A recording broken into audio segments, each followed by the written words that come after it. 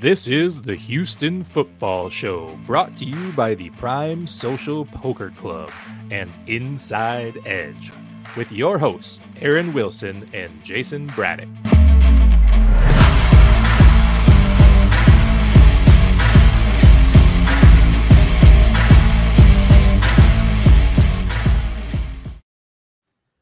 Welcome into episode 10 of season 1 of the Houston Football Show. I'm one of your hosts, Jason Braddock. Along with me is NFL insider for Pro Football Network, and here locally in Houston, Texans insider for KPRC2 and Sports Talk 790, Aaron Wilson. Welcome in, Aaron. Thank you. And we also have Jonathan Danger Cole, one of the two producers, him and Mark Larson from iLogic Media. Danger, we appreciate you being with us tonight. Cheers, my friend.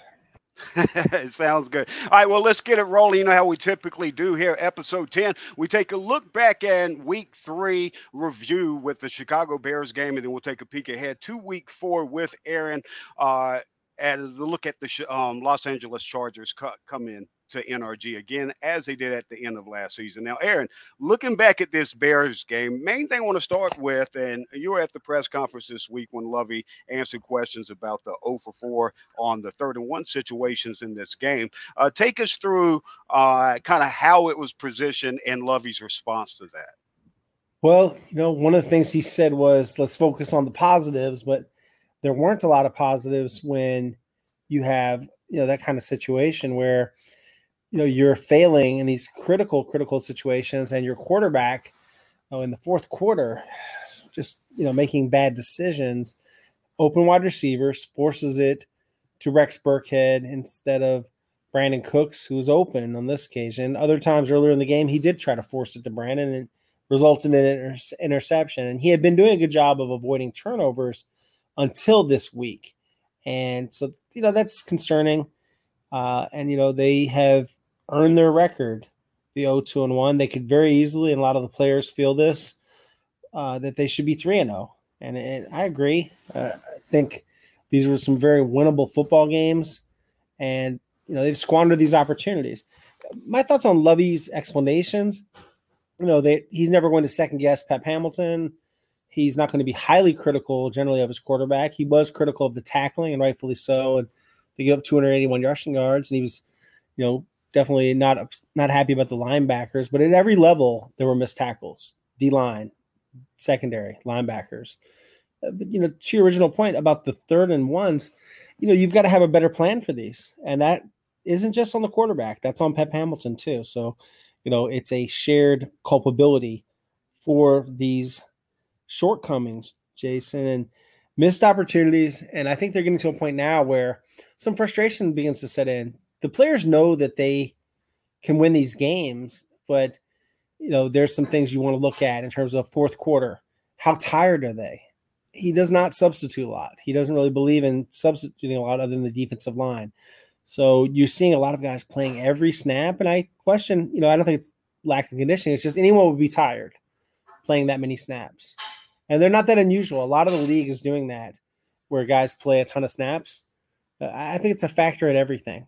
It's a factor. Yeah, I think mostly those guys taking those heavy reps of secondary and your base linebackers. But even that on the base, we saw a heavier rotation with Jalen Reeves and Maven, Garrett Wallow, and Blake Cashman getting in the mix there. But I think you bring up valid points. And one of the valid points you brought up, you talked about the rushing yards given up. And I think you start to get fatigue when you keep hearing the team in press conference say that, hey, we got to clean up the missed tackles. We got to stop the run. Well, you're 3 weeks into a 17-game season. At some point, it's not we've got to. There needs to be results on the field. And I don't think we're seeing those results in these areas. Khalil Herbert, 20 carries, 157 yards, 2 touchdowns. Missed tackles was a focus going into the game. It was still a problem and an issue in this game. Texans have the most missed tackles in the NFL. It's not even close. Do they clean this up, or is it more about personnel, or does technique, scheme? Where does the blame fall at this point? When you're the worst at something, the blame definitely falls somewhere. Right. They were talking about getting into some tackling drills. And when I asked Lovey about that, he said, everybody knows how to tackle. It's about wrapping up and bringing the guy down. And, guys are getting yards after contact. And he said it's one thing if it's like a 10-yard game, but these very long gains, it's not only the missed tackles, it's lost containment, failure to set the edge. And that's on the defensive ends. That's on a lot of guys. But the holes are bigger than they need to be because sometimes Roy Lopez, they've been able to lock him up at the line of scrimmage. Malik Collins is a gap shooter. Sometimes when you try to shoot a gap, you don't make the play. The hole gets bigger. Great point. So that's one of the bigger issues with the runs up the middle. But most of the runs are outside. And a lot of that is on the defensive ends, on John Grenard, on Jerry Hughes. You saw them miss tackles on Justin Fields' scramble. But very seldomly are you going to play a team where the quarterback is that bad at throwing the ball. Right. Great point. So this was just such a winnable game, and you don't often lose the backup running back, lose the starting running back, David Montgomery, to knee and ankle injuries, and you put in Khalil Herbert, and he's just as good, if not better. I mean, it's, I would say, embarrassing. I kind of wish I'd phrased the question that way because I think guys would have said, yes, it's embarrassing. They said it sucks. They said it's below the standard. It's unacceptable. Everything you could pretty much think about. And I think their pride is stung to be losing these games and losing in this fashion. And if it doesn't get better, there will be changes. And you saw the depth chart. Blake Cashman is now listed as a starter with Kevin Pierre-Louis on the injured reserve with a groin injury. Saw Garrett Waller play only a few less snaps than him. Garrett was in a lot on goal line and some other situations. Right. So they're starting to sub a little bit at linebacker. But the guys that are not getting it done, Christian Kirksey, lots of missed tackles. Conor Grugier-Hill's got to make more tackles. They've got to make more big plays where they're stopping them at the line or for a loss. Yes. And they've got to tackle better. But it's a defense that's small at linebacker and relatively undersized for the interior line. They emphasize quickness. And, I don't know how well built they are to stop the run.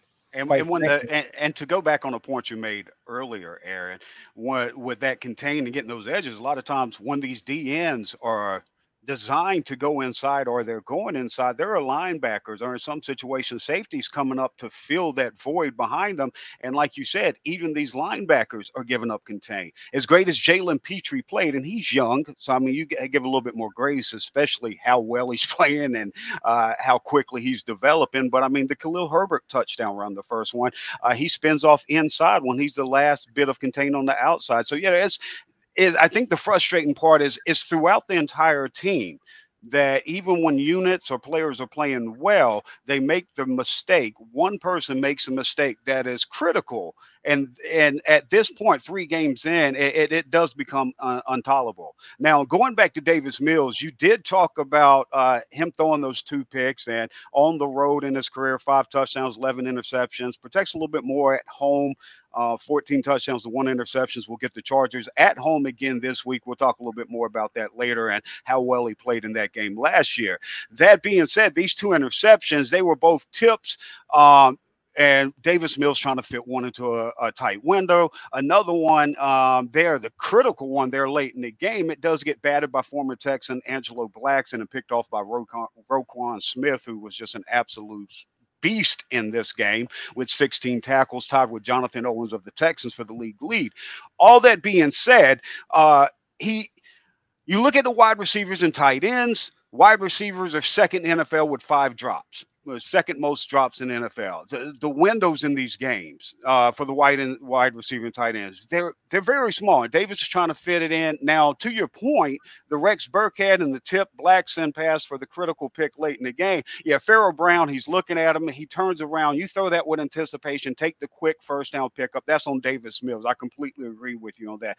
But grand scheme of things, the 3rd and 7 to Philip Dorsett, backed up in his own end zone, 3rd and 10, gets off of that first progression like he did earlier in the game to hit Chris Moore for a big gainer. This time he hits Pharaoh Brown for a big gainer there in the 4th quarter. So there were some throws, especially in the row road in big moments, and the interceptions have to be cleaned up. But was this as bad as a performance for Mills as the stat line says? No, it isn't, because if you look at, like as you just illustrated, there were some plays to Nico Collins. There were some plays he made. Yes, they managed to take away Brandon Cooks, and I'm not sure that that's all on Davis. I'm not sure how great Brandon played. I wouldn't say this was to his high standard. He would tell you that. When you look at what happened here, there was a series where he was in a nice rhythm and he was finding the guys, and he looked much better than Fields. Who looked like the first-round draft pick, Fields or Davis? That's a great – I hadn't thought about that, but that's well said. Well said. Absolutely. Thank you. I feel like he is not hopeless. Because this is our climate, everyone's reactionary. Everything's terrible. This ain't it. He's not the guy. He can't do it.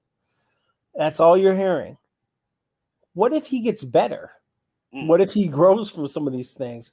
Is he hopeless? No, I don't think he is. I think he can be coached. I think he's a coachable young man. I think that he has some tools.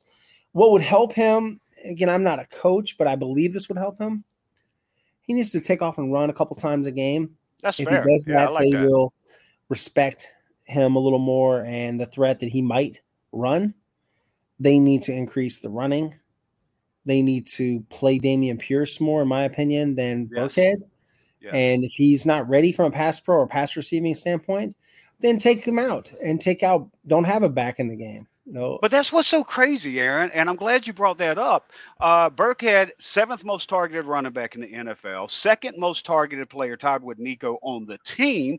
This guy's 32 years old. He's not a receiving back. He's not a great running back, and the volume he's getting, well, his 16 targets, Damon's only getting 25% of that, and Burkhead's not even catching 70% of his 16 targets.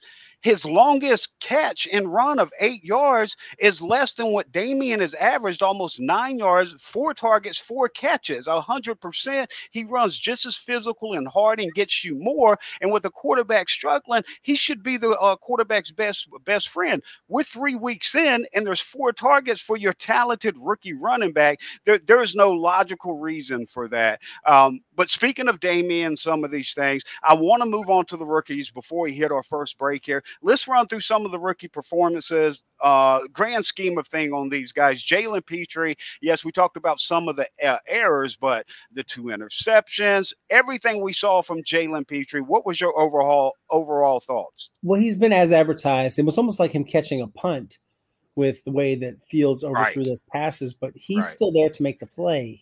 And it's not easy sometimes to catch a pass, to make a play, to do a return. He had a good blitz for a sack. He's playing some very good football. You think about the tackling, it can get better. And again, these are, take it with a grain of salt, these are the Pro Football Focus stats. But I'm looking at the tackling chart, and I think this may interest some of our listeners. Jalen has missed, according to PFF, 8 tackles. Right. So he's missed 30.8% of the tackle attempts. Kamu Grugier-Hill, 4 missed tackles. You've got 6 missed tackles by Steven Nelson. Yep. And then Kirksey, they have him down for 2. And again, this is just from recent games. But you look at it all and you say, well, they've got to get better at tackling. Right. And I think go ahead, Aaron, my bad. Oh, but keeping in perspective, what do I normally see from him? I see a guy that understands the game of football, really passionate, really prepared, studies a lot to make those plays, knew that Fields might be vulnerable throwing over the middle. I think everything is encouraging about him because we've seen him also make some really good tackles. He just has to become more consistent. Yeah, that's excellent.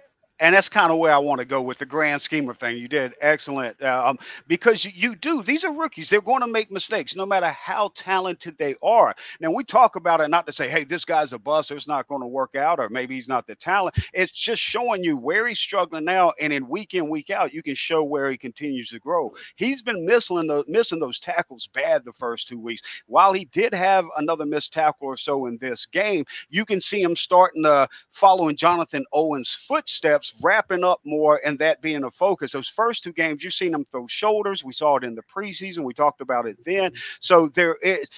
Once he makes mistakes and once it's pointed out to him, he's humble enough to come out in front of the media and own it, and then go to the film room and work on it in the practice field and develop it. So I think the error is completely pointing up. And these errors, while he does give up that contain, I don't think we see him give up that same mistake like we saw on Herbert. You could see it in his face, and you can just tell the guy learns from it. I think that, the error is pointing up. He's going to be an exceptional player. Moving on to another rookie, Dameon Pierce. He was 7th in broken tackles this past week, 4 for 4 on pass targets and receptions this year. Also 2.5 yards after contact week 3. He's getting more after contact than Rex Burkhead, and this isn't a joke. Is typically getting last year and this year on carries. Why do you believe the workload is not bigger in the passing game? And we're going into week 4 here. Hindsight, we're way past hindsight. These are strategic decisions here, and the film and the data doesn't add up to why Dameon Pierce is getting 25% of the targets that Rex Burkhead is. And you asked about Pass Pro. I put 2 videos out early this morning of 2 brilliant pass pros from Dameon Pierce. He got 2 for 1 on the Jordan Atkins touchdown. Later, Davis Mills throws off his back foot because he thinks he's about to get obliterated from a blitz. Lo and behold, Dameon Pierce cuts across the back of the backfield, nails the guy in his gut, and Mills just throws it up to try to give Nico's a chance for a back shoulder. Nico recognizes late. All that being said, the film, the data, none of it makes sense. Make it make sense to me, Aaron. Very great question and insight, Jason. When you think about what, Dameon's strengths are, it's breaking tackles, it's running downhill. He actually has nice hands and good routes, and he is physical, as you said, in pass pro. Rex is a little more of a polished receiver, though. He's been playing a lot longer, over a decade longer, and they just trust him in these critical situations. They also have a background with him, Nick Caserio from New England. And it's not like Rex is sorry. I mean, Rex is, he's solid. He's a very reliable pro. But I question, basically, even though he said he wasn't benched, Dameon fumbled. He was trying to get extra yards. He Twice. told us after the game in Chicago where it sold the field. That's fair. When you fumble, Lovey's not different from many coaches. If you fumble, you're going to be watching the game from the sideline. How about if you throw an interception? You fumble twice, you're gonna be watching. You're gonna be on the bench. How about if you throw 2 interceptions? Yeah, I get it. Yeah. And it's tongue in cheek. I know you're not going to bench her. Right. It's hard to come back from that because then the fellas, they are like, oh, Davis is not the guy. I don't look at him as the leader anymore. And it's tongue in cheek, Aaron. It's tongue in cheek. Oh, no, yeah. I'm sorry. Yeah. I'm a little tired today. I apologize. But no, you're fine. On the humor. But it's funny. What I would say is it's a work in progress. He's played 3 games. The qualifier is he's a rookie. He platooned a lot at Florida. He was on his way, in my opinion, to a 100-yard game if they just played a little bit better and be able to sustain it. Sure. I feel like there are going to be some better performances ahead. This game against the Chargers is an opportunity with Joey Bosa expected to be out and no Rashawn Slater on the other side of the ball. Excellent left tackle from Clements High School in Northwestern, first-round draft pick. And, you think about the personnel, the biggest challenge I think is going to be is what they deal about Herbert, Eckler, and Mike Williams and Keenan Allen. And those will be difficult matchups for them. And we'll see if they're up to it. They play a lot better at home, in my opinion. This team probably comes back and we see another competitive game. the Chargers aren't playing very well right now, and they've got a lot of injuries, like you mentioned. So injuries. Yeah, it'll be interesting. We're going to get to our first break here in a second, and we'll also break down that Chargers-Texans matchup a little bit later here with Aaron. We'll table the rest of the rookies to later in the show. The Dameon Pierce, even with Pierce, though, put a final point on that. And going back to the comment, yes, it's being tongue-in-cheek, but the point, Holden, is that you're going to have these guys make mistakes. And when the fall-off in talent's behind them, and you're absolutely right, you're not really going to bench your starting quarterback for 2 interceptions. But the point being is that these are pivotal positions where the fall-off is heavy behind them, so specifically talking about the running back position there behind Dameon, and you're in a game you need to win after having 2 opportunities to win the first 2. At that point, slap his hand, bring in Burkhead for a couple plays, but then let Pierce be that bell cow guy, passing game, running game to get the win. The teaching moment is not supposed to be as big as winning. Lovey said that out of his own mouth a couple weeks ago when he said the focus on winning is more important, than teaching. And I'm paraphrasing there. They're obviously going to still teach and develop these guys. Now, we'll get more into those rookies a little bit later. I want to talk about some of the vet performances and get into some of those areas with Aaron next. But first, let's take a first break here with our title sponsors. Come out and enjoy Houston's longest-standing poker room with a stellar reputation for class and quality, Prime Social Poker Club. At Prime, you will enjoy an upscale social environment, fully stocked bar, gourmet dining, pool tables, dozens of poker tables, and many other fun games throughout the venue. You can also join their over 21,000 members with a lifetime membership for only $10. What are you waiting for? Get into the game. Come join us at Prime Social Poker Club.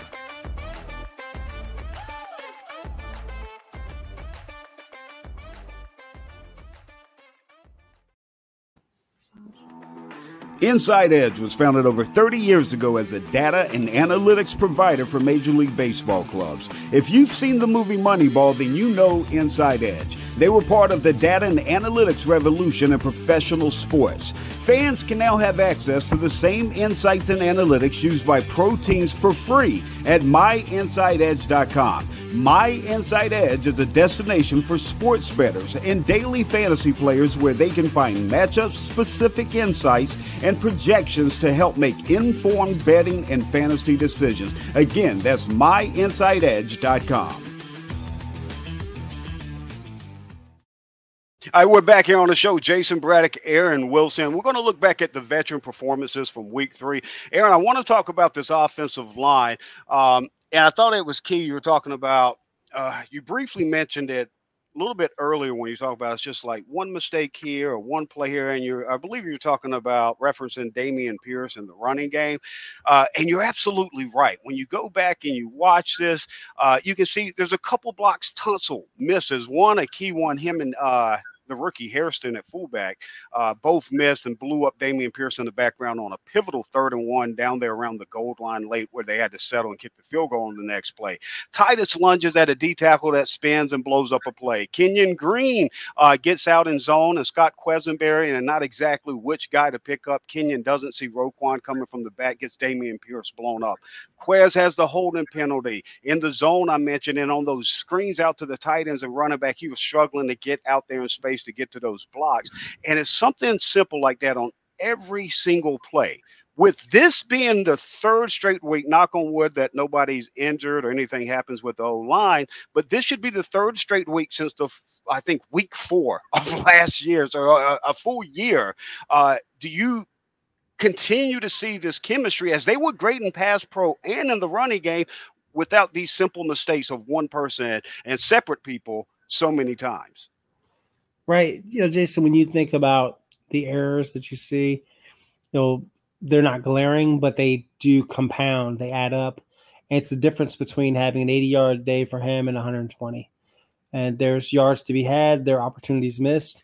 And each week, they keep losing or tying like the first week. But, it might as well have been a loss. It felt that way, sure.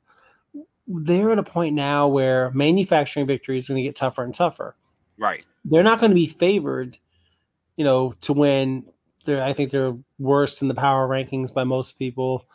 When they play the Chargers, despite no matter how many people are out, unless you tell me that Herbert's been ruled out, right? Which I don't think that's the plan. He's just going to play with it and manage it. Okay, you're not going to be favored. You're not going to be favored to beat the Jaguars, even though you swept them last year, because of the Jaguars' improvement this season. And that game, to me, a team that they swept last year, that's going to be the truest measuring stick that we've had, a litmus test or whatever, of this young season. Once we see how they match up with Jacksonville. But, this game, it's going to be hard. They're going to have some reasons why they should be competitive and win, and there's going to be many others like the Khalil Macks and all these other great players that are hard to match up with. Every week they have good players, but an exercise I've gone through a little bit is you talk about the talent on the roster, Jason. Who would start for the other teams? I'll do it, and then if you have an opinion about it, have you weigh in as well. Brandon Cooks, Laramie Tunsil, Titus Howard, those guys would start for the majority of the other teams. When you think about their guards, probably not. Their center, probably not. Kenyon would eventually start, but maybe not immediately on a team with an experienced offensive line. Chargers have Zion starting this week, sure. So a first round probably. So, but I get your point. Side of the ball. So we're at about 3 to 4 on offense, and then on defense, what? Maybe Jerry will be a situational rusher for teams that have a younger, more stalwart defensive end. Probably John Grenard, Malik Collins, most of the teams. Probably none of the linebackers, except for teams that just aren't very good at linebacker. Fair point. Jalen Petrie, Derek Stingley. Yep. I think Steven Nelson starts for pretty much every team. He'd be the number 2 corner. So you have a few guys. You've got making some fairly talented secondary, but it's not enough. And other teams have guys where you could say, oh, he's a backup, but he would start for most teams. Can you say that about really anyone here? That's a fair point. No, I'm not going to go contrary to anybody you said there because I think it's all valid.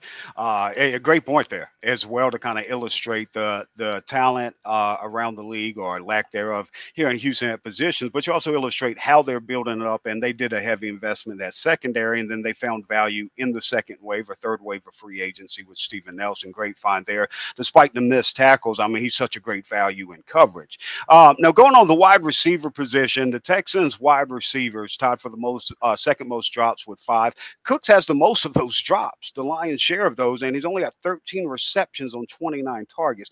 By far, the lowest catch rate of his entire career. And we talked about the lack of wide receiver, tight end separation. They've already brought in Jordan Akins. They've already brought in O.J. Howard. Now, Tyler Johnson, I'm guessing he's going to probably be active this week. But what can you do at this point with this roster? Or is it just go back to the illustration you talked about, talent around the league versus the roster in 2022 in Houston? I'm not sure that he'll be up because he doesn't play special teams. And Chris Moore is playing so well, quietly playing very well. But he should be playing more, in my opinion. That was a great catch by him on the sideline. That's true. He can make some things happen. And Nico Collins is also quietly putting together some good play. He's averaging about 15 yards a catch. It's a very high percentage throwing to Nico. I think they're going to have to start decreasing the targets for Brandon until it starts becoming more effective.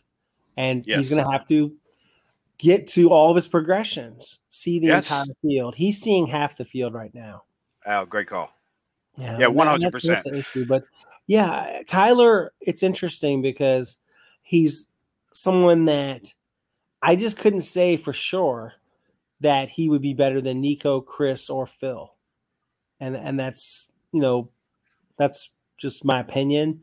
But I just don't see him being much better than those guys. Okay, fair. The guy he plays most similar to probably would be, he's not as big, but he would be somewhat like Nico. Right. So depth piece to Nico there, that would make sense as well. If Nico got hurt, he might be the player that's most suited to step in for Nico.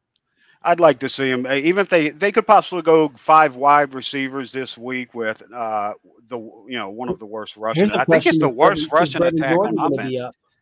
That's a good question. I'm glad you asked that. Do you go back to him after Jordan caught a touchdown and was Jordan's three catches, 4 targets, 31 yards and a touchdown.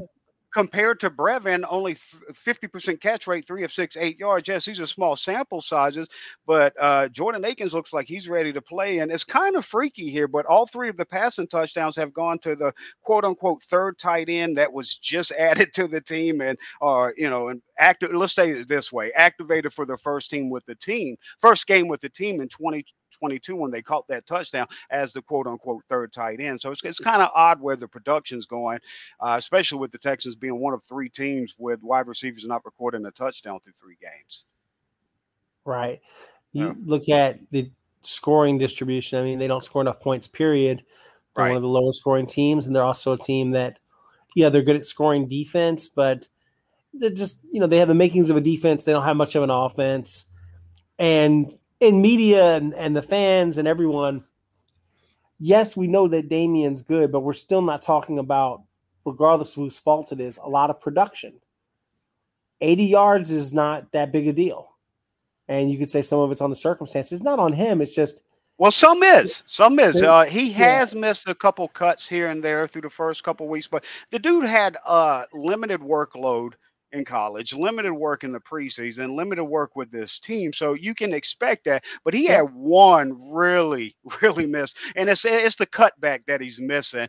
But he runs so physical and powerful. He makes up with what he gives you, especially with the other options on the roster. They bottom line have to be more productive.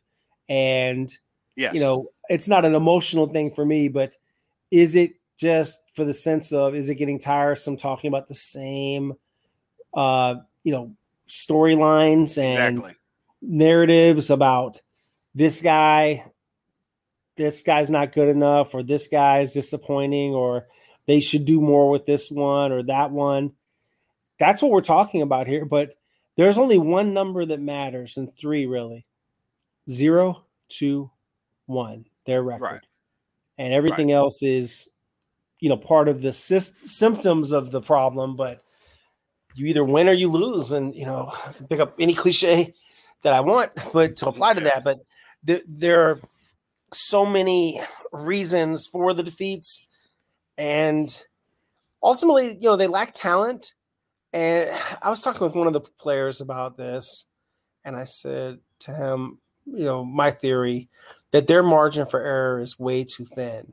Right. They got to win the turnover margin. And he said, bro, exactly. We're not even close to playing clean enough football to where we should be expecting to win the games. It's not like it's on the refs. It's not like the other team is playing that great. It's on them. They beat themselves. And, some of that's on the players and some of that's on the coaches, but you have to be coachable and you have to make less mistakes. There's a lot of, I won't call it excuse making. There's accountability. And yes, I believe guys so. are the locker room is good. They're good guys. They're very respectful, mature men, but you got to get it done. And it's like you said, it's a results-driven business. And before we get to this break and move on to the Chargers, Aaron, I want to get your thoughts on a couple things on that defense. You talked about Malik Collins. We talked about Rasheem Green and the linebackers, but going a little bit more into detail on that. 7 tackles yesterday from Rasheem Green. He was so big. I don't want this to go unnoticed that he was so pivotal in run stuff and from that DN position. Last 2 weeks, not just this week, 2 sacks, 4 quarterback hits, and 12 tackles. Also, Malik Collins, like you said, when he does penetrate, he's on point like a missile when he does shoot the gap and get there. He actually forced the pressure on that second Justin Collins interception to Petrie there. So these 2 defensive line guys, I just wanted you to kind of touch on what the team thinks of them and the performances they just put up. I think that Rasheem is a complete defensive lineman. He can play inside. He can play outside. He's a very well-built 279 pounds at 6'4". This guy, I was surprised that there weren't more people bidding on him. He had 6.5 sacks last year for Seattle. Right. It's a good signing. A great signing is Jerry Hughes. Rasheem is a very good signing. And now that he's over the injury, we're seeing good performances by him. And it's the kind of things that when you lose some of these bright spots, they do tend to get overshadowed. But he's someone that is coming off of a good game, and and he's part of the solution, not a problem. I think that Rasheem is commendable so far, and it's just a few things. Yeah, John Grenard and Jerry Hughes, they had really good games. They both missed that tackle. Yeah. Sometimes it's just one play, and that's why you don't get chances sometimes.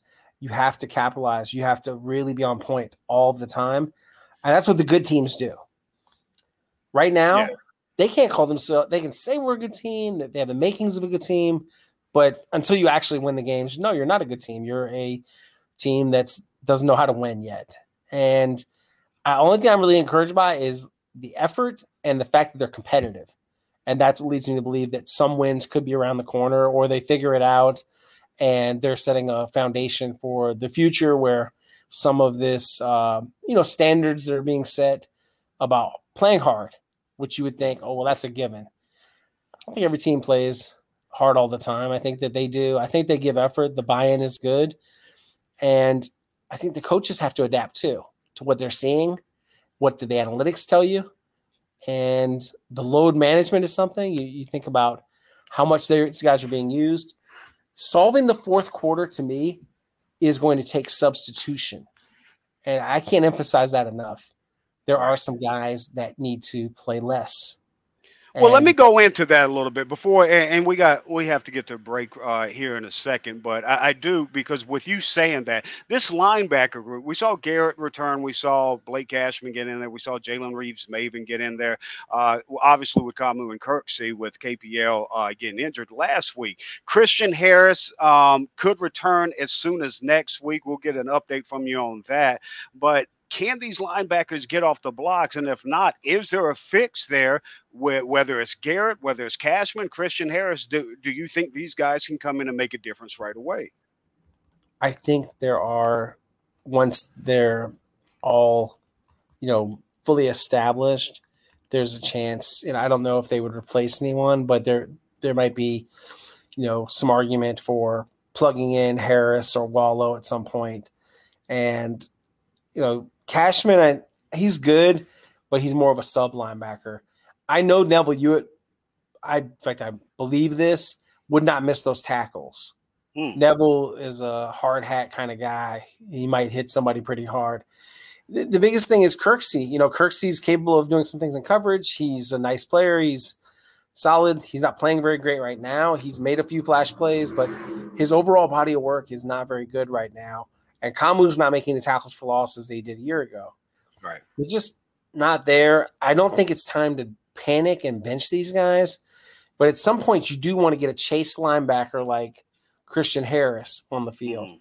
He has missed a ton of time. When they do activate him from the hamstring injury, I don't know when they'll plug him in, because usually they take a week or two before they do that. So, well, on that same couple other guys a couple other guys that's been injured and could come back as early as next week as well, assuming they're healthy and everything. Mario Addison, Tavier Thomas. There's other guys as well, but just focusing on that. Tavier is pretty close to ready. I've been watching Tavier run.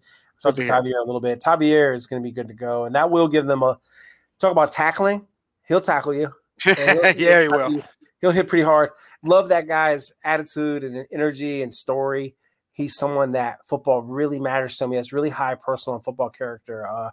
Definitely a lot of respect for Tavier and what he's all about. How close do you think Addison is?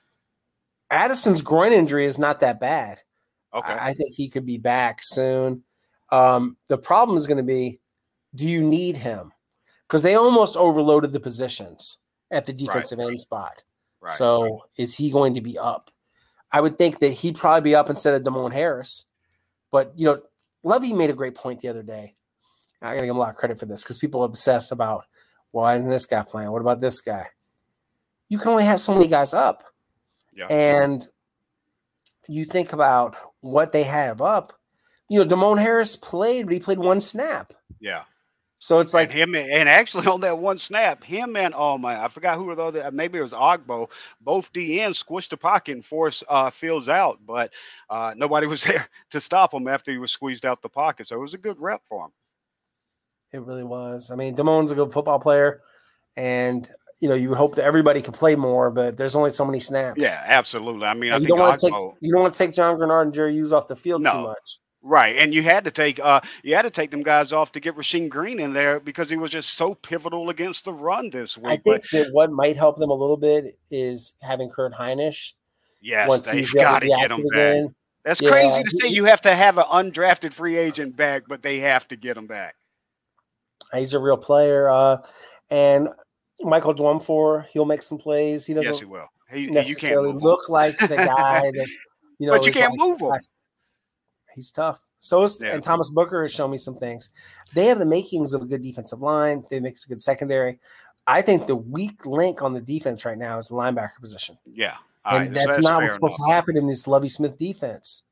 Right, absolutely. And I mean, you brought in so many guys. You brought in 58 of them. So I mean, and you kept 25. So you would expect 3 of them to hit. Obviously, hyperbole there. But last thing before the break, Cedric Obrahe. You had the news earlier that he was signed off the Texans practice squad. He had previously gone onto the injured list on the practice squad. Deculus, had the injury as well. So you're really talking about 3 tackles on the team here, none on the practice squad now. What are your thoughts at the position? Is something they're going to have to go put a priority focus on to bring in somebody that can actually play in case there's an injury. Right. I mean, they worked out several safeties the other day, like Bubba Bolden and Brady Breeze, and they looked at wide receivers. They did not look at any running backs. And, I think there's always tackles on the street that you can get for the practice squad.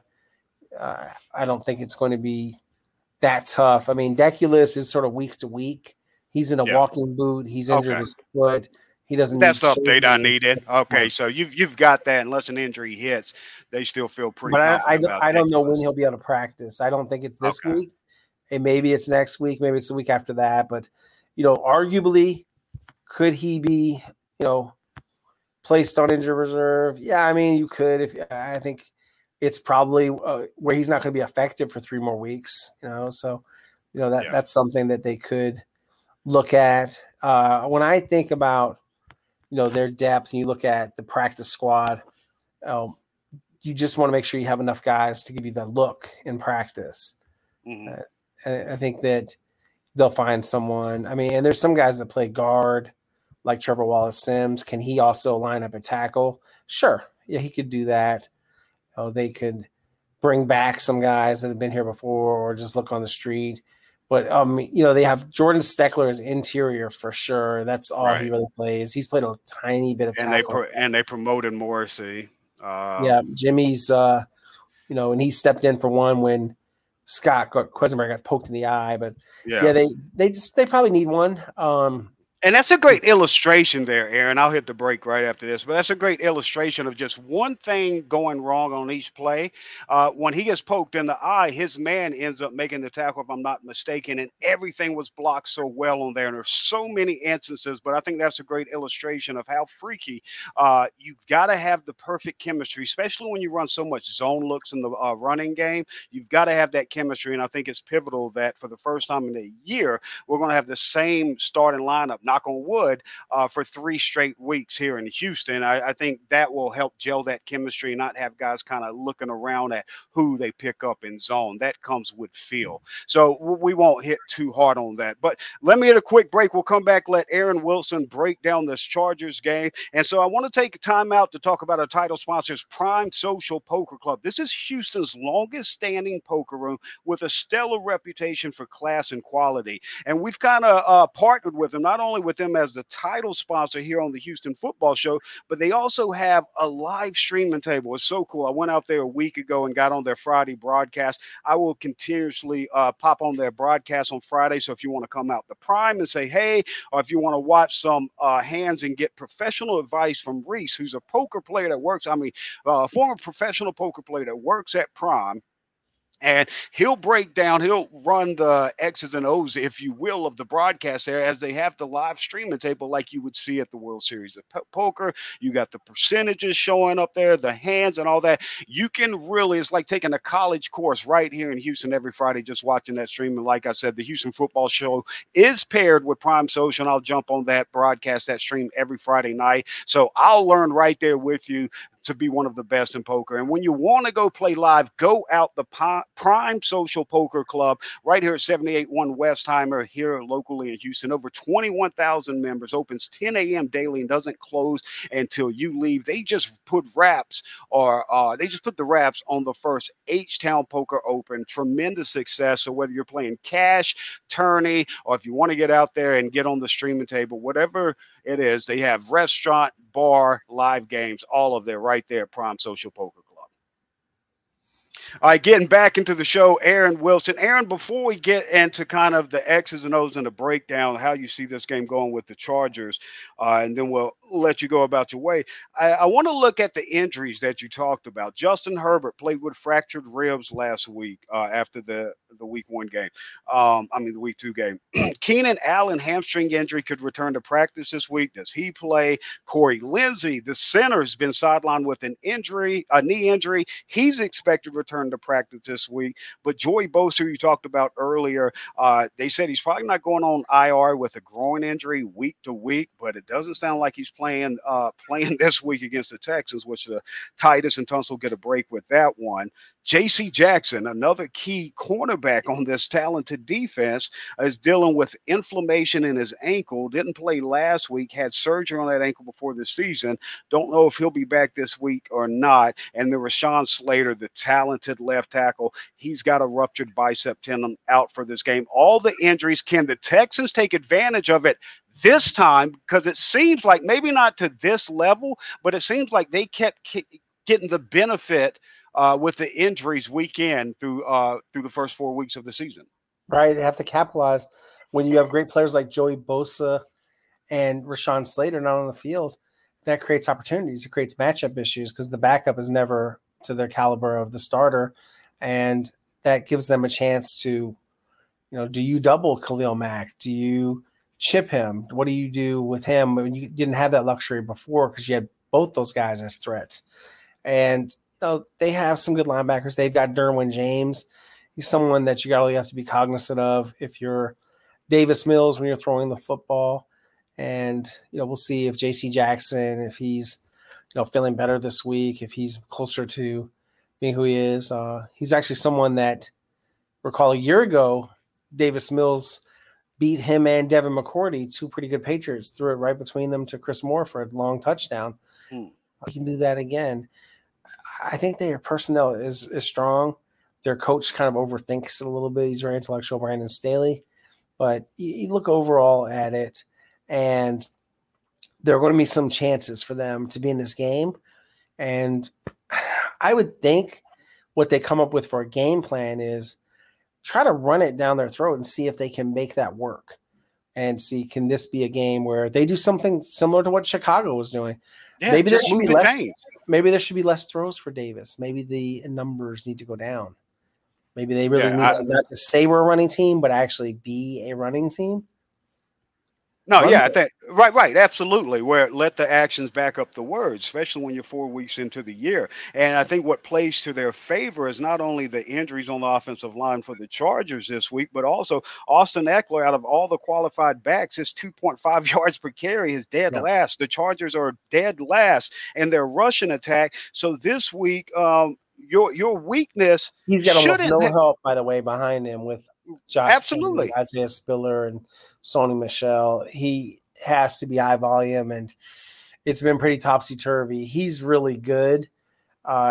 Would it surprise me if he upped that average this week? No, it would not. I think he could do well against the Texans. This might be selfish, Aaron, but what I want to see in this game is more man coverage, and the matchup I want to watch is Derek Stingley Jr.'s against Mike Williams. That's a matchup worth the price of admission. And also gives you a better chance against the big wide receiver. Yes. Whereas I think Steve Nelson, who's an old, crafty pro, may be able to understand Keenan Allen's very slick routes and match up with him. He's also played against him before. So, I like Steven's chances better. But I don't know if they'll do the follow thing. Right. You've seen already, like he held his own against Cortland Sutton. And then this past game, it really wasn't much of a passing game. But He showed well outside. It's more than just coverage, and outside of that, in this Bears game, he showed extremely well. He looked confident. Good tackling. The tackling is just flawless for a team that has the most mixed tackle. For your rookie corner for it to be his strength, and the angle he takes, the speed he uses, the active hands when they're trying to stiff arm him, the combative, the way he took on a pulling guard and sacrificed his entire body to free up his linebackers. Him and Petrie take on pulling guards and linemen better than the Texans linebackers are, and these are rookie secondary players. So yes, we're not seeing a lot of like the Hard Knocks guy, Malcolm Rodriguez. Right, one of that thumps the guards the way he does. Yeah, exactly. You don't have that guy flying through there, opening it up for everyone else, and it's not there from that linebacker group right now. All right, so I'd like to see Stingley on Williams, like you said. Steven Nelson, if Keenan Allen's playing in this one, Desmond King played. Stingley has 0 missed tackles, by the way. So yeah, you're dead on about that. He's making his plays. Yeah, he's impressive. He's well-rounded, but when you say well-rounded, usually it means an average player, like a utility player in baseball. He's such a well-rounded player. This guy's well-rounded with greatness, and if he hits on his potential, and he's just getting better week in, week after. Again, let me say it for what it's worth. We know he wasn't targeted a lot this past week, and it was Fields throwing at it, and the talent. I get it all. But you can only show what you show. He looked more confident. He's growing each week. And what he shows in the skill set, this guy could be one of the best in the league. So, I mean, there with him and Petrie and Pierce, like this could be a hell of a And by the way, Rasheem Green has the highest, according to Pro Football Focus, stop percentage on tackling. So there you go. So marrying the stats with what we're seeing on the film there. So that doesn't surprise at all. The film doesn't lie. And the stats sometimes, can be skewed. But I think generally they tell a story, and you put them together, and it creates a picture. Let me ask you that about the stats before I let you go, Aaron. Yeah. I'll get your thoughts on the game, like maybe not a prediction, but which way do you think it goes here? But Davis Mills at home, is this just too much stats, or is there truth to this? 14 touchdowns, 1 interception in his home splits, 254 yards, 2 touchdowns, no interceptions. Part of that split in his last home game against the Chargers last year, where he beat Herbert without Brandon Cooks playing in the game. Rex Burkhead as the top back. Was that a fluke game? Was he just feeling it? Everything fell right? Or is this guy legitimately a quality quarterback at home, and does that translate to this year? It's a symptom of being a young quarterback, and they, tend to, I would say, play better in home games. And it's just, he's still developing. It's just very much like you look at, where he is in his development, and he's more comfortable at home. And, I don't know if he would – maybe an interesting question, actually, to ask Davis on Wednesday to see what he thinks about that. But, hopefully you or someone else puts in that question to him, because I still want to hear his answer. Yeah, that's the key. It's the content's the key, not who asks the question. So, I mean, I definitely would like to hear that answer as well, too. Aaron, I appreciate your time. Before I let you get out of here, how do you see this game playing out, whatever you're comfortable with, whether it's a prediction or just how you think it plays? I'm going to go ahead and I'm going to just a gentleman's bet. Let's do it with you. Maybe we'll do a Starbucks on it. How about that? Wait, who are you taking? I mean, before I agree, who are you taking? Houston. Wow. I'm going to pick Texans for the upset. Wow. I like it, but I can't get there with you, so I'll do the bet. I'll do the bet, but I'm not a coffee guy. I'm a sweet tea guy. They have a tea. Oh, no, I only do Raising Cane's. I'm bougie with it. I get a Raising Cane sweet tea for every day for like 3 years, except when they're closed for holidays. All right, well, how about this? A little OCD. I live by a Raising Cane, so if there we go. I lose, I can still go to their drive-thru and get you one. All right, large sweet tea, light ice, please. If you want some chicken tenders too, I'll okay, let's do it. We'll do a combo because Starbucks maybe we make coffee. This a little new fun tradition. Yeah, exactly. What's a Starbucks coffee usually cost? Like $25. So I think a Raising Cane's combo for a coffee. I'll take a venti green tea if they. You're going to have to text it to me. I don't even know. It sounds like you're speaking a different language to me. I don't know if you're cursing me or what. I don't know what's going on right now, but bet. I'll take the deal, though. I can't take the Texans until I see them back up their words on the field, not get out of the words. You're Chargers, and I'm going to take the Texans. I'm taking the Chargers. So I have to give you points, or is it straight up? We're just betting a little bit of beverage, and okay. I don't know what I really want to eat from that place, but you pick okay. Something. I won't have to pick. I feel like the Texans got my back on this one. That even if I live about 3 blocks from the Raising Cane's in Montrose. Nice. I will run through there. And Raising Cane's, if you're listening, give Jason a call. Houston Football Show at Gmail. There are a couple advertising spots left open. So, yeah, I mean, absolutely. I didn't think about that. Great, Aaron. You pick up quick. I like it. All right, Aaron, thank you for your time. Go enjoy your evening with your lovely wife. I see, Yoda. All right, buddy. Have a great night. All right, take care, Aaron. All right, that's Aaron Wilson. He's got the upset pick, money line it if you're riding with Aaron Wilson this week on the Texans at home against the Chargers. I'm going to come up in the last couple segments of this show by myself here. Before we do that, though, let's hear from our sponsors. Prime Social Poker Club opens daily at 10 a.m. and doesn't close until the last person leaves. Now, that's 24/7, 365 days a year, so you can always get your poker game on at Prime. Also, daily, free play starting at 10 a.m. to 1 p.m. with happy hour from 4 to 9 p.m. They have daily and nightly tournaments with buy-in starting as low as $60 and going as high as $5,000. Now, check this out. Guaranteed prize money as large as $2 million. What are you waiting for? Get in the game. Prime Social Poker Club here locally in Houston, 7801 Westheimer.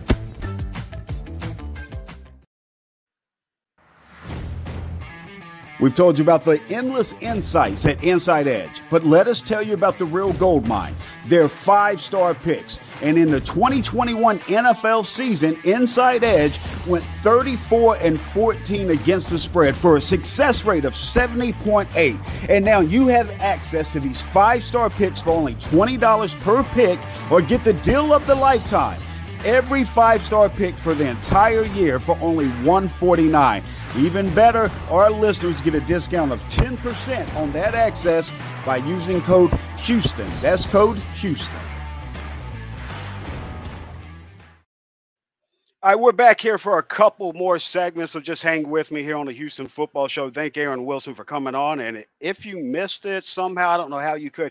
Aaron Wilson calls his money line pick this week. Danger.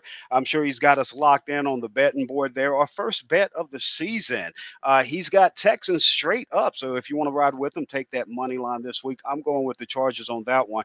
On this bet here, and I was on the Texans to beat the Colts week 1, and people thought I was crazy when they were minus 8.5.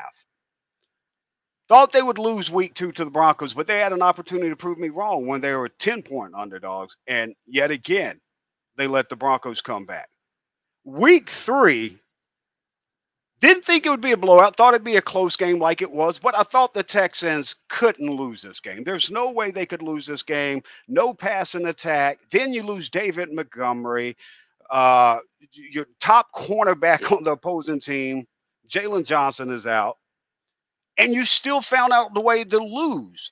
And the teams you're losing to are some of the lowest scoring teams in the league. You're not playing Justin Herbert and these guys. And I know Justin Herbert's banged up, but the Colts are the 31st scoring offense, 13.3 points a game through 3 games.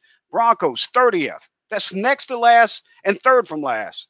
And Broncos, 14.3 points per game. Chicago Bears, the highest scoring offense at 17.3 points per game, 21st in the league. And you still figure out a way to be up at halftime or even in the third quarter in some of these games and blow it. I can't buy in on that. And one of my biggest issues, and on social media and earlier in the show as well, I've talked about the Rex Burkhead situation. Aaron did a good job talking about him being a vet. He has the relationships with the guys like him in the locker. All that's well and good, but Aaron also talked about it being a results-driven business. Rex Burkhead is not a talented star running back, not a backup number 2 running back. On a really good team, he's probably a 4. On a really bad team, he's probably a 3. He's a 1B here. Week 1, had more carries and played 30 more snaps than Dameon Pierce, who's your starting running back. Week 1 through 3, he's the 7th most targeted running back in the NFL at 32 years old. At no point was Rex Burkhead ever confused for a receiving back. I think he's averaging like 5.5 yards a carry. His longest reception, 16 targets, is 8 yards. The proof's in the pudding. The film matches up perfectly with the stats.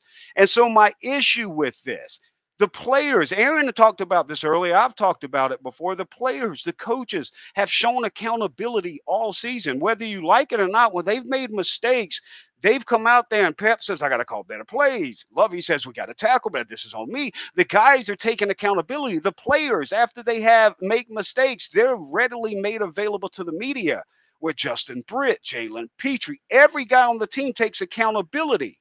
My problem is the Rex situation deserves accountability. Whoever's making this decision, this is not a football decision. This is a personal allegiance to a guy. And I guess the pitch goes something like this. Hey, Rex, you're over 30 years old. Nobody's going to sign a 30-year-old running back as more than a depth piece to come to camp. Why don't you come down here with us in Houston? We don't expect to be good for the next couple years, and we'll let the fans watch you have a career high one season in carries, and the next season have 50% of your career high the first 3 games in targets. We're going to make you a lead back one year. We're going to make you a lead receiving back, top 7 in targets through 3 weeks the next year. This is just allegiance. This is professional allegiance between friends. And if that's what you're doing, it's fine. But when you have players and coaches accountable of their mistakes, laid out to the media like meat on a slab to own their mistakes each week to go to film, where's the person making the decision to oblige by their personal relationship with Rex? Because this isn't production value.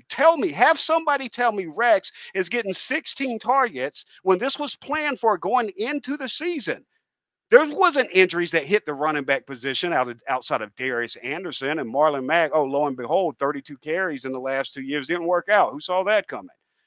The issue here is this is what you wanted. And now if you tell me, if you come out and say, hey, we're tanking, we've got all these picks coming up, we want a top pick this year and really go for it next year, I'm good with it. But these players aren't going to be good with it. They're out there, and even though they're making mistakes, they're trying their best to win these games. They're wearing their heart on their sleeves and eating. The coaches, are wearing their heart on their sleeves and wanting to win these games. They're not trying to lose these games. And then you come up and you're like, oh, you got a chance to lose. So what do? Every play was a running play to Dameon Pierce against the Bears on this one drive when they needed to score, and they went down and got a touchdown. You know what the solution is. Feed the talent. You knew it so much that every play on that drive was a running play, every single play, and it ended in a touchdown. But you go away from it. On 3rd and 1s, you're running RPOs with a struggling second-year quarterback on the road, and you know how he plays on the road?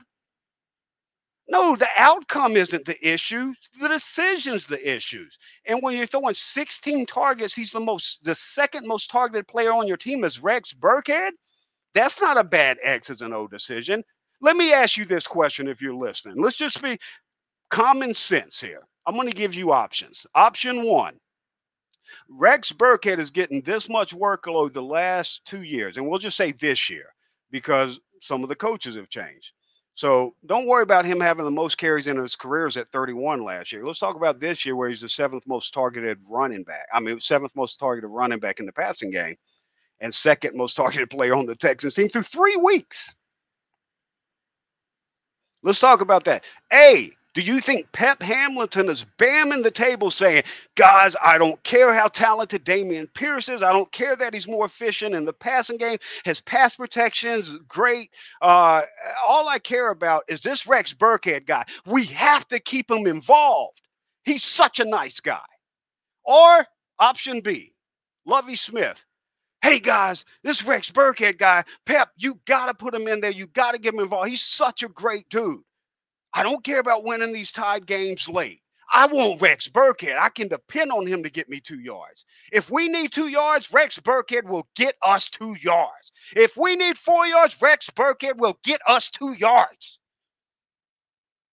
This is what it is at this point, that these are not football decisions. So whoever's decision, so let's give you option C. Someone else is making the decision that Rex Burkhead is going to be this heavily involved. And whether it's to not put the workload on Pierce or whatever it may be, or just do right by Burkhead because you don't think you're going to be doing good, you're sabotaging your players.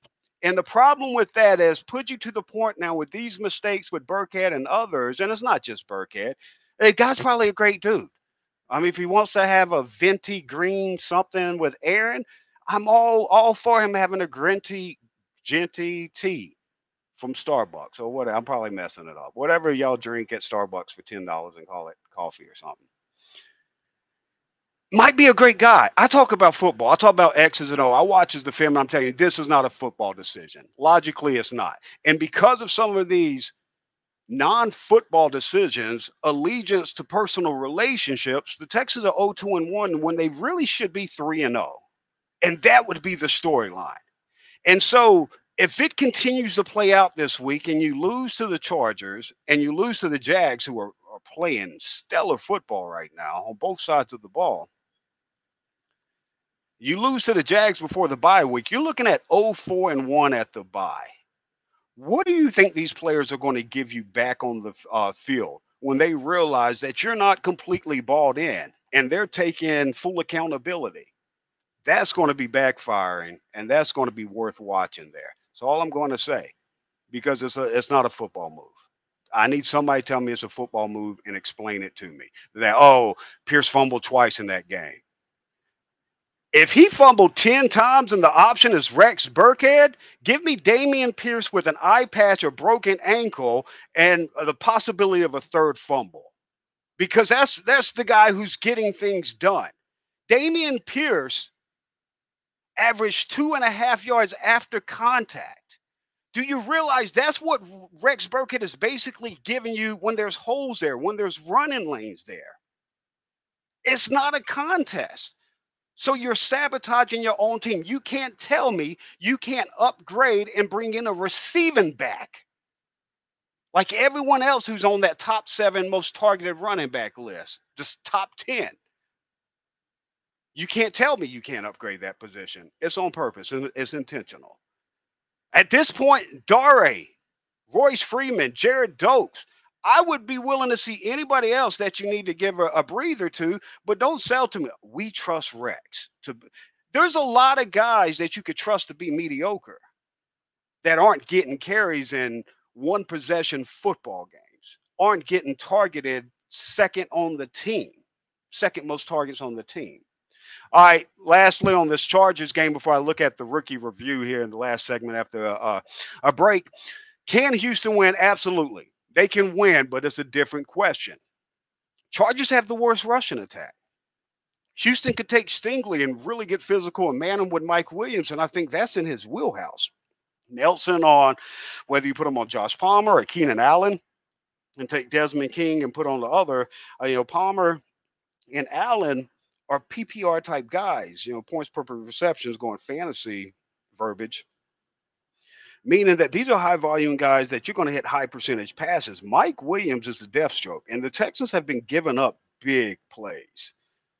Reverse the Equanimous St. Brown. I mean, it's just the 52-yarder to Khalil Herbert. And Jonathan Owens, one of the guys, the epitome with him and Stingley of wrapping up tackles, making the tackle and everything else.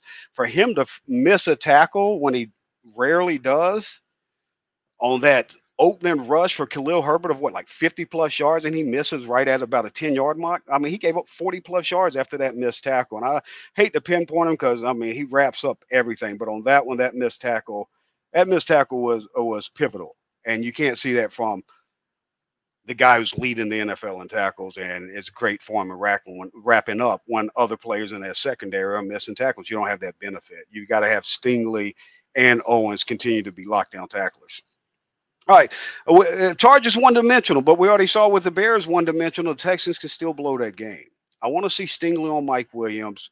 Let Nelson, and if Keenan Allen's playing, let him get on. Even if it's got to go down into the slot, let him get on Keenan or Desmond King there, or Josh Palmer. You can put Nelson on Josh Palmer as well. So main thing, though, I think you take Stingley.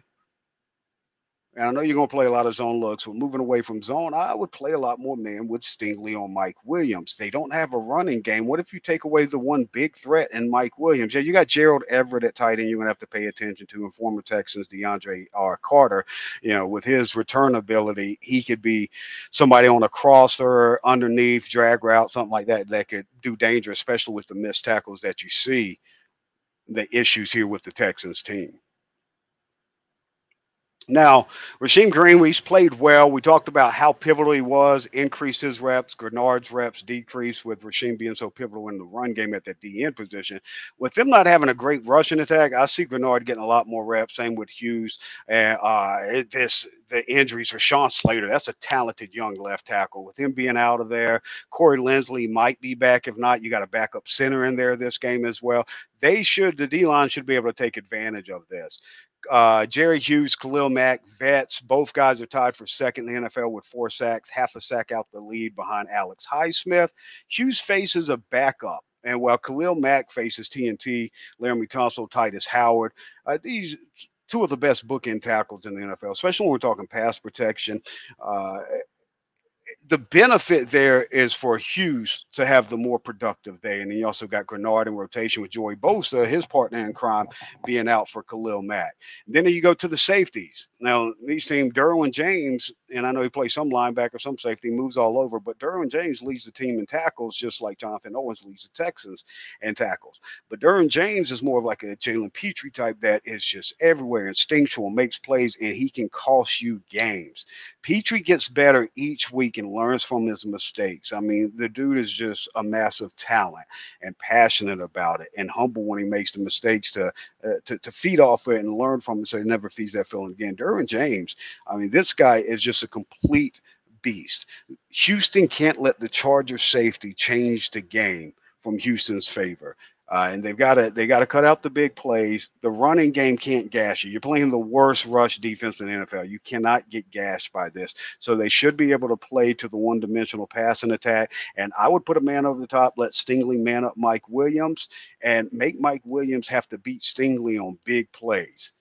And let everyone else just focus on stopping the rest of the attack, the underneath stuff as well.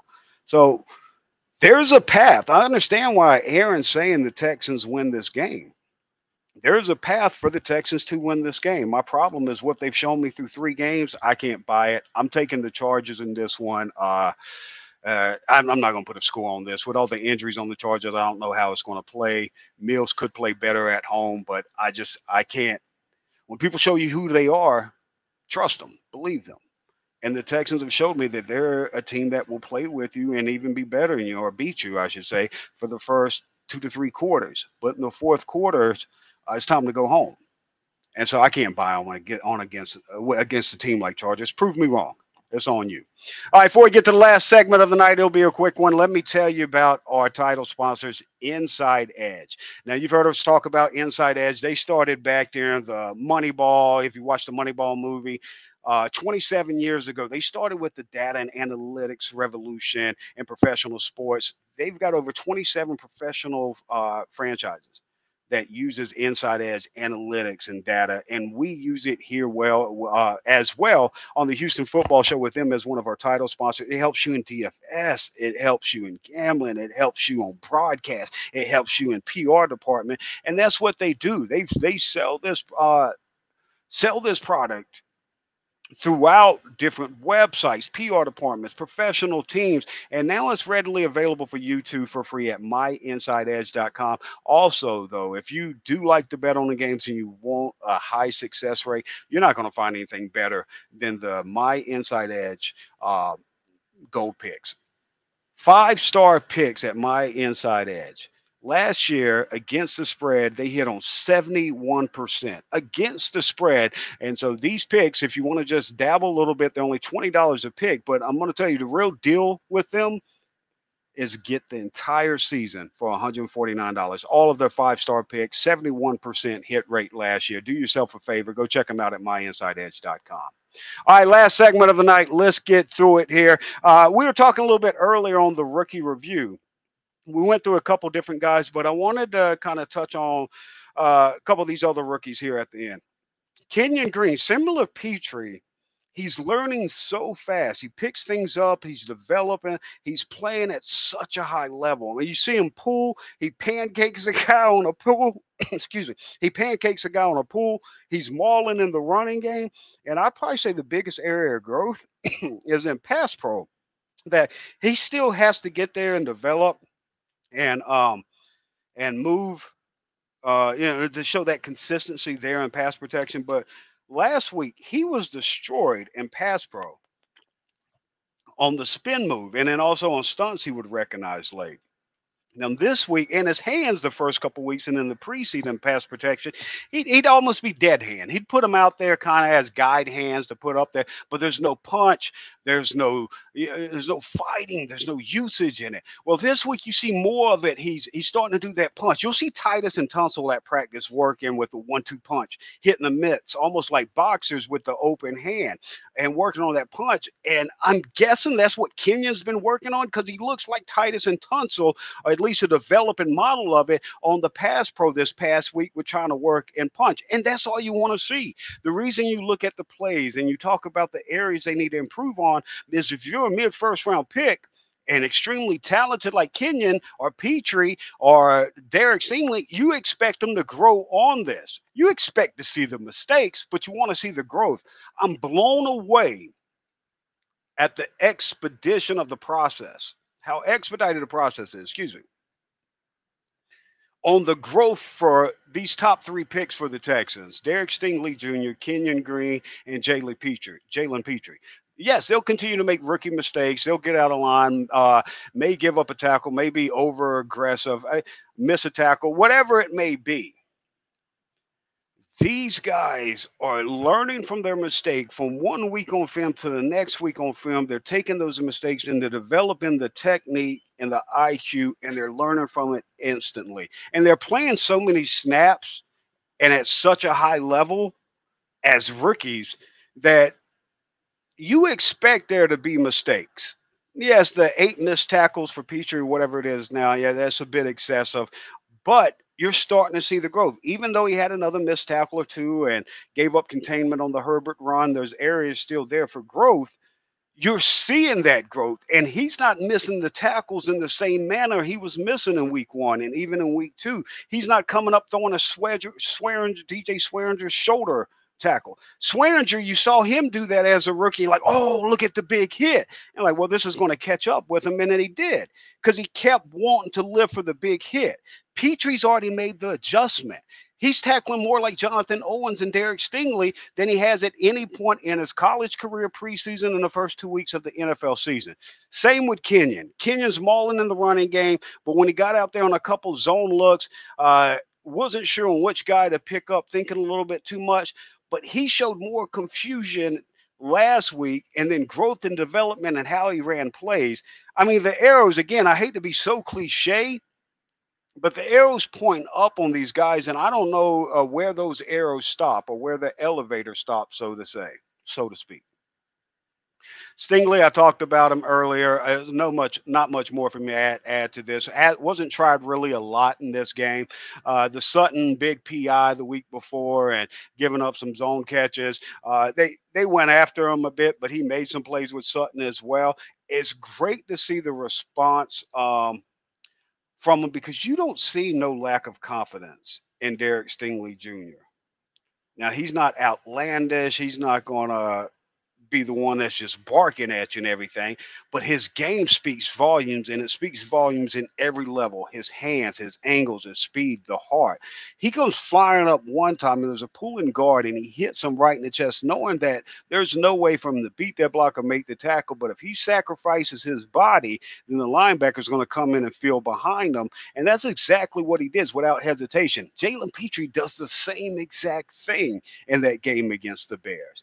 Then when Herbert, I believe it was the big run play for Herbert where Owens misses the tackle, Stingley comes from the complete other side of the field. And like a vet, like you would expect to see a rookie, even a high first-round pick, to come flying full pace, try to make a tackle or something, and panic trying to cut off the yak.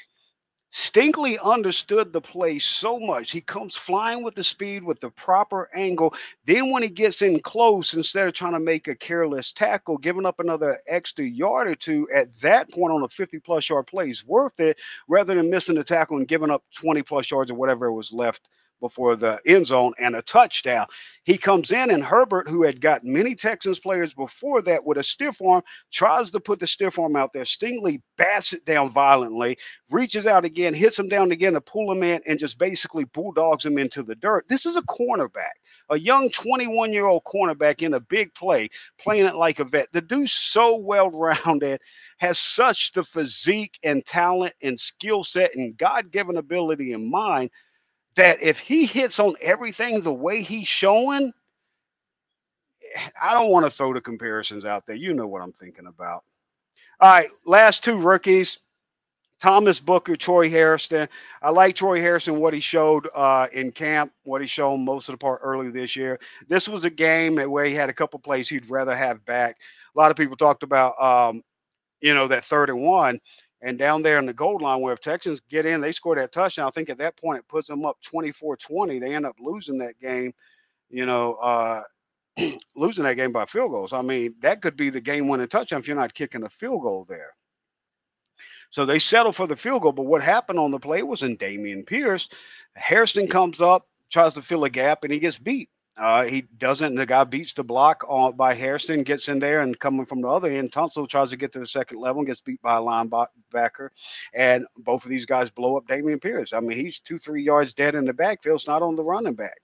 And it's not on the play call by Pierce there. You need the guys to execute. And like I said, it's easy. Someone told me earlier, like, well, Tunsil doesn't try in the running game.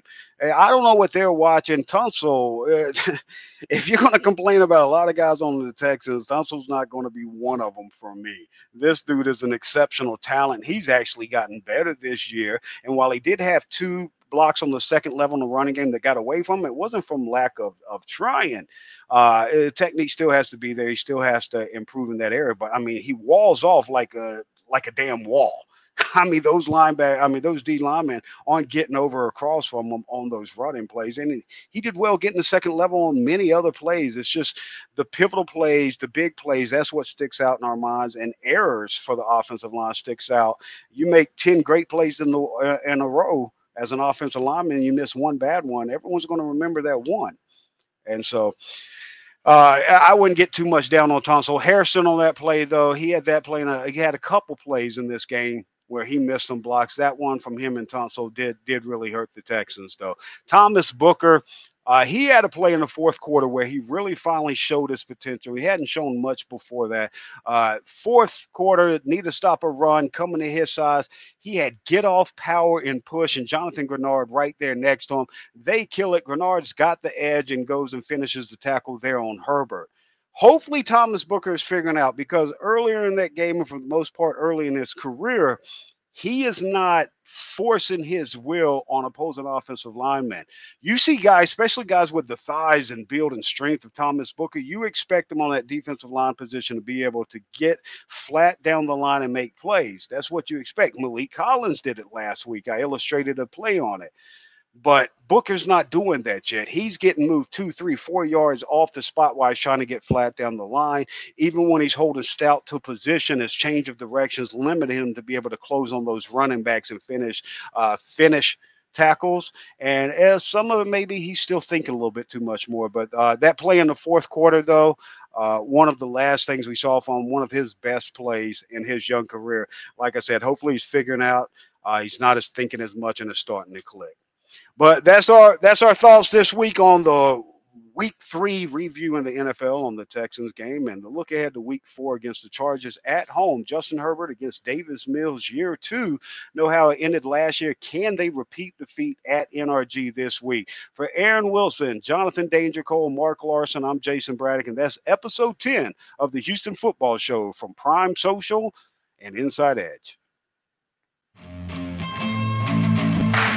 This has been the Houston Football Show, brought to you by Prime Social Poker Club and Inside Edge.